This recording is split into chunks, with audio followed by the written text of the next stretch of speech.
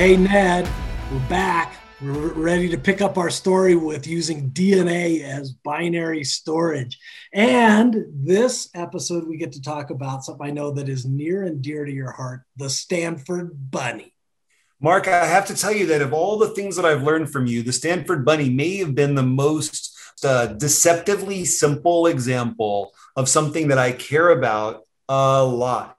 And I wonder if I could get you to share what the Stanford Bunny was with all of our friends here who might be listening to us today. Yeah, absolutely. By the way, for all of you animal activists out there, let's just start off by with a disclaimer. This is not about some lab bunny that horrific things happen to. That's not what this is. In 2019, a couple of material scientists studying at Stanford evidently had way too much time on their hands.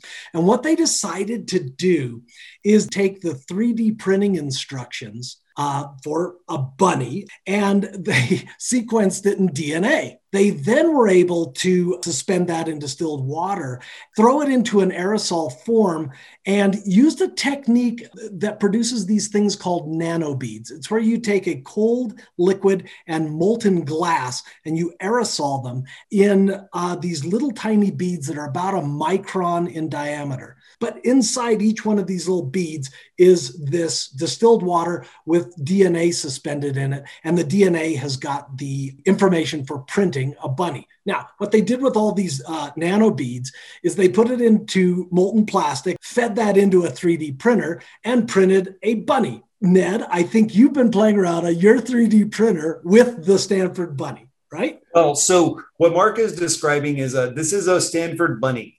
And this is not a Stanford Bunny that has been imbued with all of the DNA for its subsequent copies. But I was able to go to the internet and download the file that incorporates the design, the CAD design, and then print it on my printer this weekend while I was doing science stuff. You said that you could take the various thread from it, get the design, and then have it printed again some huge number of times. That boggled my mind.